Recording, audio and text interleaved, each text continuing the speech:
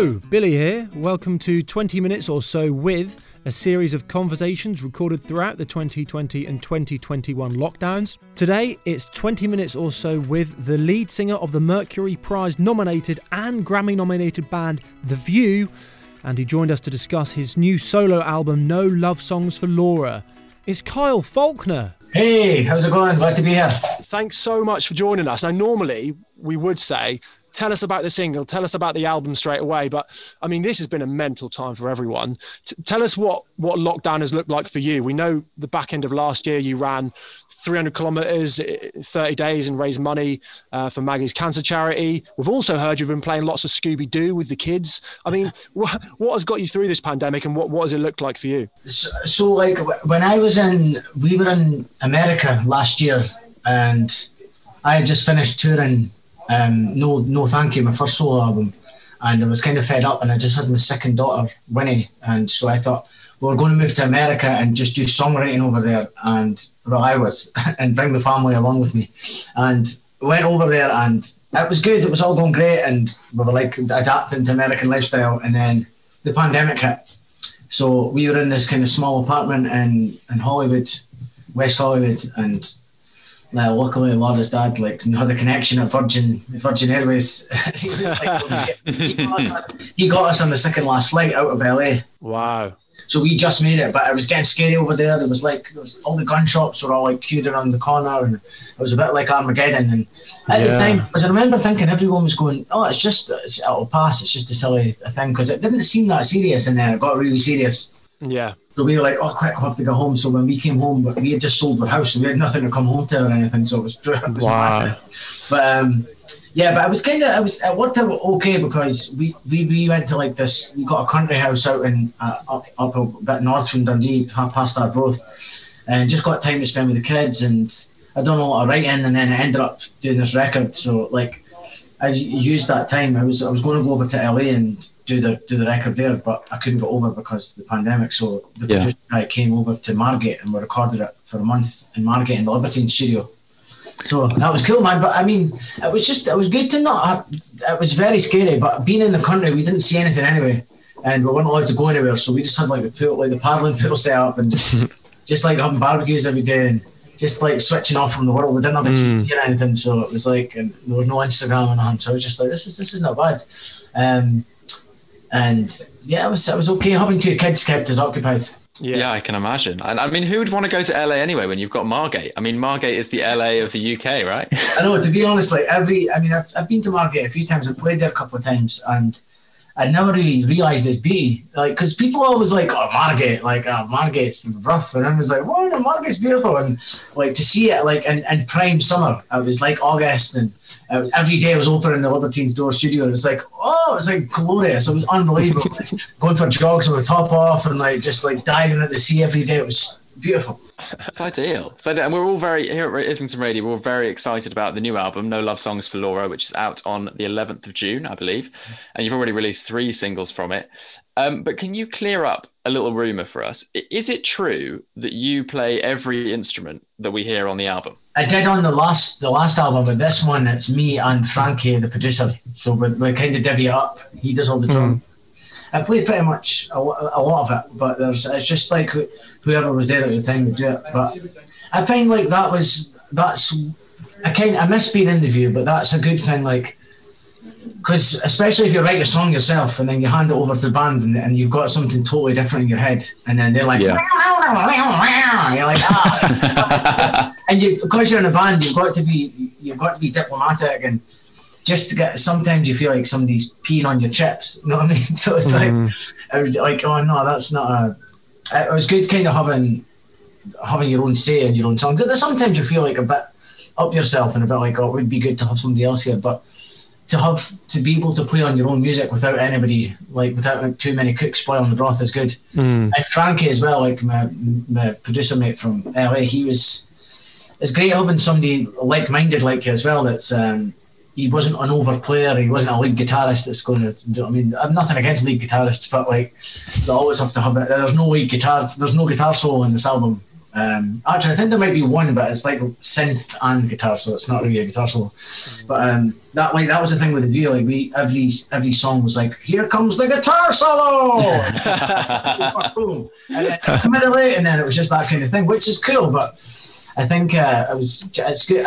I love doing the solo thing, but I miss the band as well. But you know, I'm just happy to be doing anything, because right now I've been saying, thank God I went and done the album last August, because I would be sitting here going, oh no, what am I going to do with my life? My life's ruined. Like, there's nothing to do. Like, because obviously there's things starting to open up. Thank God I went and done that at that time, because there's now I'm thinking, like, I've got some work I could do, like, and I don't have the pressure of going and writing and recording an album. So it's good, man. Well, yeah, it's definitely good to see you've been, busy during this time. And after your first solo album, No Thank You, your now fiance, Laura, she obviously joked, "Where's my love songs?" And you would say no love songs for Laura. So that's where it was born. We've seen that. But another rumour going around about the album is that you wrote Stress Ball in a taxi on the way to a session. Now, surely that is the most productive commute ever. I mean, I've never really done sessions before, because in the View I would just write the songs, or Kieran would write some songs, and we would just do it on your own time. But I've never had to go away and do a session. So I was kind of adapting to it. Like about 6 months before I went to LA to do that was supposed to be doing an album. 6 months before that I went on like a writing trip, because I was like, do I go and do another solo album, or do I just chill and be a writer for a bit? I was kind of bored of touring, so that was my plan. And when I was in LA, I got a couple of sessions with this guy Justin Stanley, who's like produced all the Beck stuff, and Paul McCartney. He's done mega stuff. But he was like, "Oh, I've got a session tomorrow with you," and I was like, "What do you do in sessions? Like, what is I've never really had one. Do you know, like co-writing with someone?" So I was a bit nervous about the whole thing, but he was like, "Just make sure you've got something to come in with, because it was meant to be my song." So he was like, "You have to have some material," and I was like, "Oh, I've got something," because I'm quite cocky. I'm like, "Oh, I'll just come out." And but in the taxi, I was like, "Oh no!" So I was just like, just me and this Uber driver." So I was just like, and I just wrote it, like, because I knew I wanted to do what's it called? Oh, sorry, my daughter's at the window trying to be nosy. Not at all. I know that I was trying to do like a Motown kind of song. I wanted the whole album to be like Motown, but it kind of went in a different direction. But at the time, I was just like, dan, dan, dan, dan, dan, dan. And even now, it sounds poppier than what I had in my head. But yeah, that was the story. It was like a 30-second job. Did the Uber driver get like a super exclusive then? Yeah. I was like, as I said, the night before it was a bit hazy. It was like, I think we had maybe been out the night before, or it was like the flight. It was just off. The flight was the night before, so it was like, I was still kind of like just my head was all over the place, and it's like I thought it was okay to sing loud in the taxi into my phone. So. It's the way to do it. The end result clearly went well, so it's the right thing to do. And you mentioned earlier that things are kind of opening up, and we're all kind of enjoying the idea of maybe going to the pub at some point this week and things like that, here in England anyway. And I mean, do you have a kind of your own personal roadmap, for gigs? I know you're doing Party in the Palace, I think, in August, but what's next on the agenda for when you can play live? And I think there's another festival that was booked. I can't remember what it's called, but right now I keep on like bugging my managers and my agent, like, just come on, what's going on? And I think there's like Hold Your Horses still happens, because I don't know. I mean, I never even knew I was playing that Party at the Palace. Somebody told me that the other day, so I was like, yes, glad to be on it. Sorry for the spoiler. But no, I'm happy to be doing anything. Honestly, I got offered a gig today. It was like small capacity, but it was anything. I'm just like, I'll take it. I don't even care what the price is. Like, if anyone wants to book me in, just book me now. Don't say that, because people will. Well, I'll be people's bathrooms or living rooms at this point. I'm so bored about it. Even I think like just because next single's coming out and stuff, so I think there might be some travelling down to London, and even that is just like exciting. You know what I mean? Just something to do. Yeah, well, you're welcome to come down to Crouch End Studios, which is in affiliation with Islington Radio. As soon as we get the green light, Carl, we'll be on the blower and say, right, you said you want a gig, here's one for you. But you might have to wait a couple of months for that. But can you envisage that first setback? When you first get on stage, what does it look like? What does it sound like? Have you got them thoughts or ideas going through your head at the moment? Oh no, to be honest, I'm a wee bit nervous because there's been talks. I don't know what I'm doing with my band right now, because I've got loads of different band members every place in different countries, and so I don't know what it's going to sound like, because this album is so different to the last record. The last record had more earth to it and more soil, and this one's a bit more digital. So not digital, but it's a bit more. I don't know. It's different anyway. So we couldn't. The last one was a bit more punky and rock and roll, the way we played it anyway.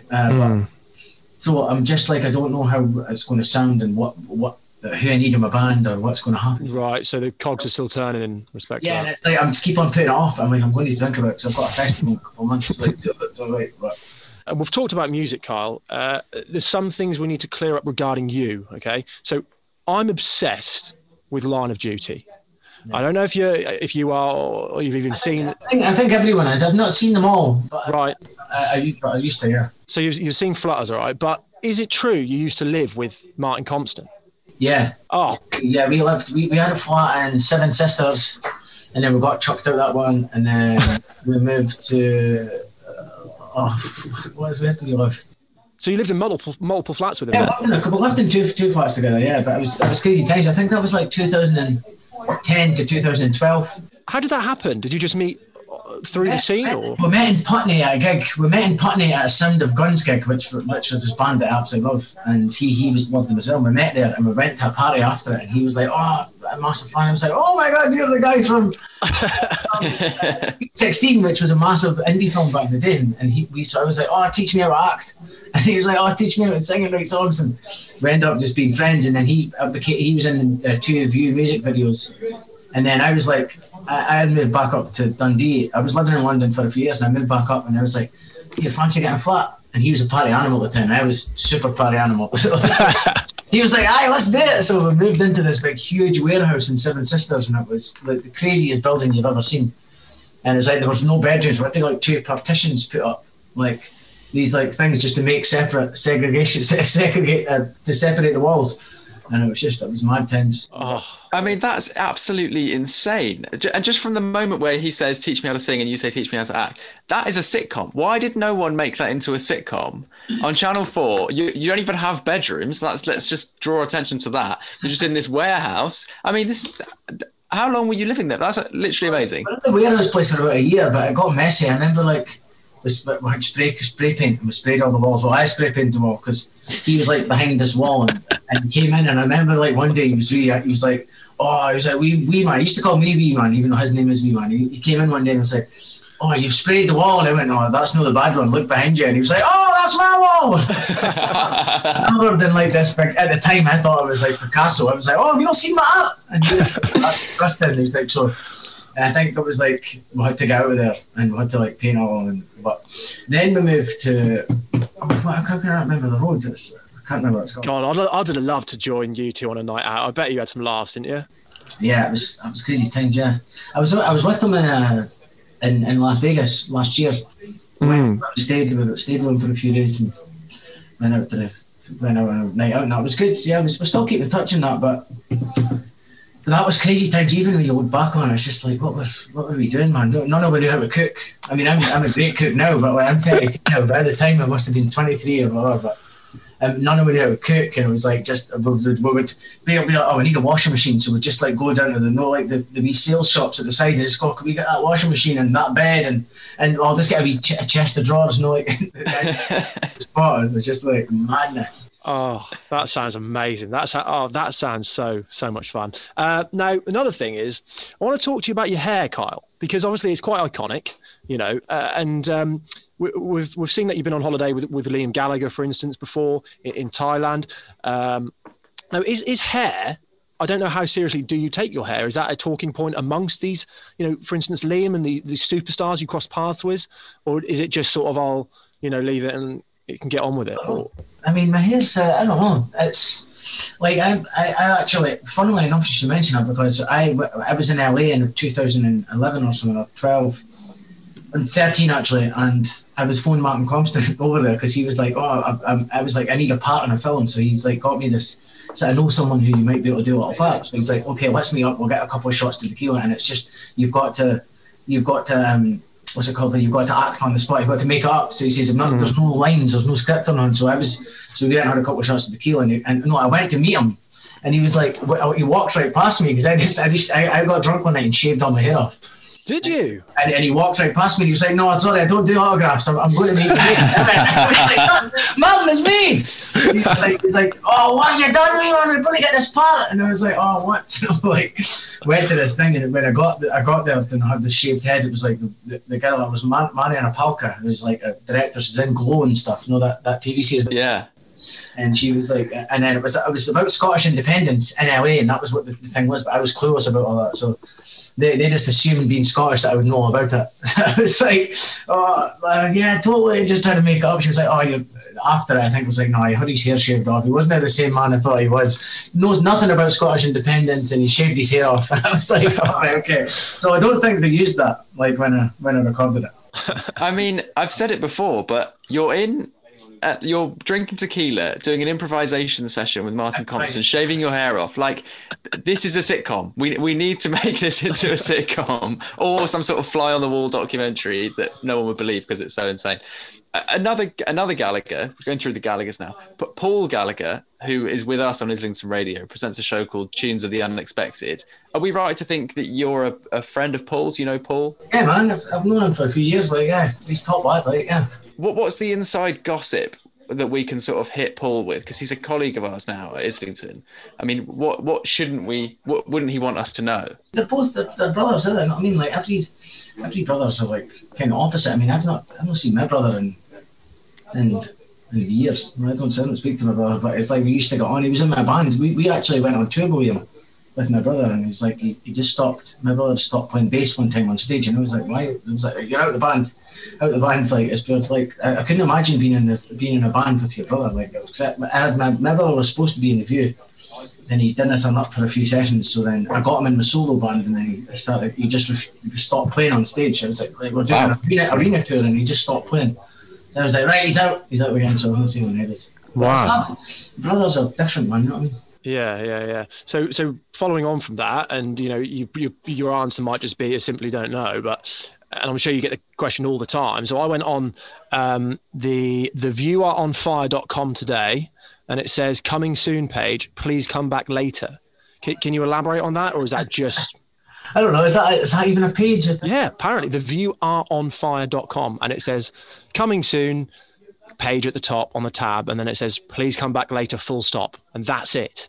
I don't know. Yeah, like the thing is about The View, like we had a good run. Like there was every band we spoke to, like you'd be like in Europe and stuff, and bands would come and meet us that were off, and like they were like off work, and they're like, well, you were just touring here last year. We never stopped for like every other band had breaks for a couple of years. We didn't stop that whole time, so it started kind of a bit, just like slogging. You know what I mean? So.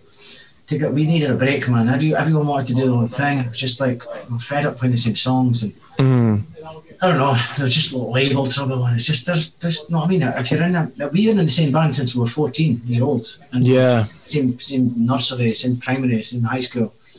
We need a break. So when we do, when we do come back, it'll be with a big massive band. You know what I mean? Like. Because I miss playing the first chords to Grace and Waste Little DJs, like playing that there's something hearing that big roar and everything. It's like, it makes me nervous. Like I vomit before I go on stage because it's like so the excitement is unbelievable. You know what I mean? Yeah. So there's potential. Is that what you'd say? Oh, definitely. Yeah. I just don't know when. But I think when it does come back, it's going to be superb. Like everyone will be excited and willing to do it rather than slogging through it. Yeah. Well, it's good you're doing, your own projects now, and you sort of got the fire in your belly for something else, which then in turn will hopefully swing back round to that. So yeah, we can't wait. Anyway, on that note, back to your own solo stuff. The single Stress Ball, Laura, Rake It In, they're all out now. And your second album, No Love Songs for Laura, is out Friday, as Patrick said earlier, on the 11th of June. Kyle, thanks so much for taking time, and we'll hope to see you actually down the studio soon. Yeah, man, thanks very much. Hopefully, see you. Thanks for listening to another one of our 20-minute or so conversations. If you want to hear more from me and Billy, you can listen to our show on Islington Radio. Just head to mixcloud.com/Islington Radio. Or if you want to get in touch with us, we're Billy D Paddy T on Instagram or billydpaddyt@gmail.com. Really hope you've enjoyed the podcast. It was presented and produced by Billy Draper and Patrick Thomas. The music was by Cambo.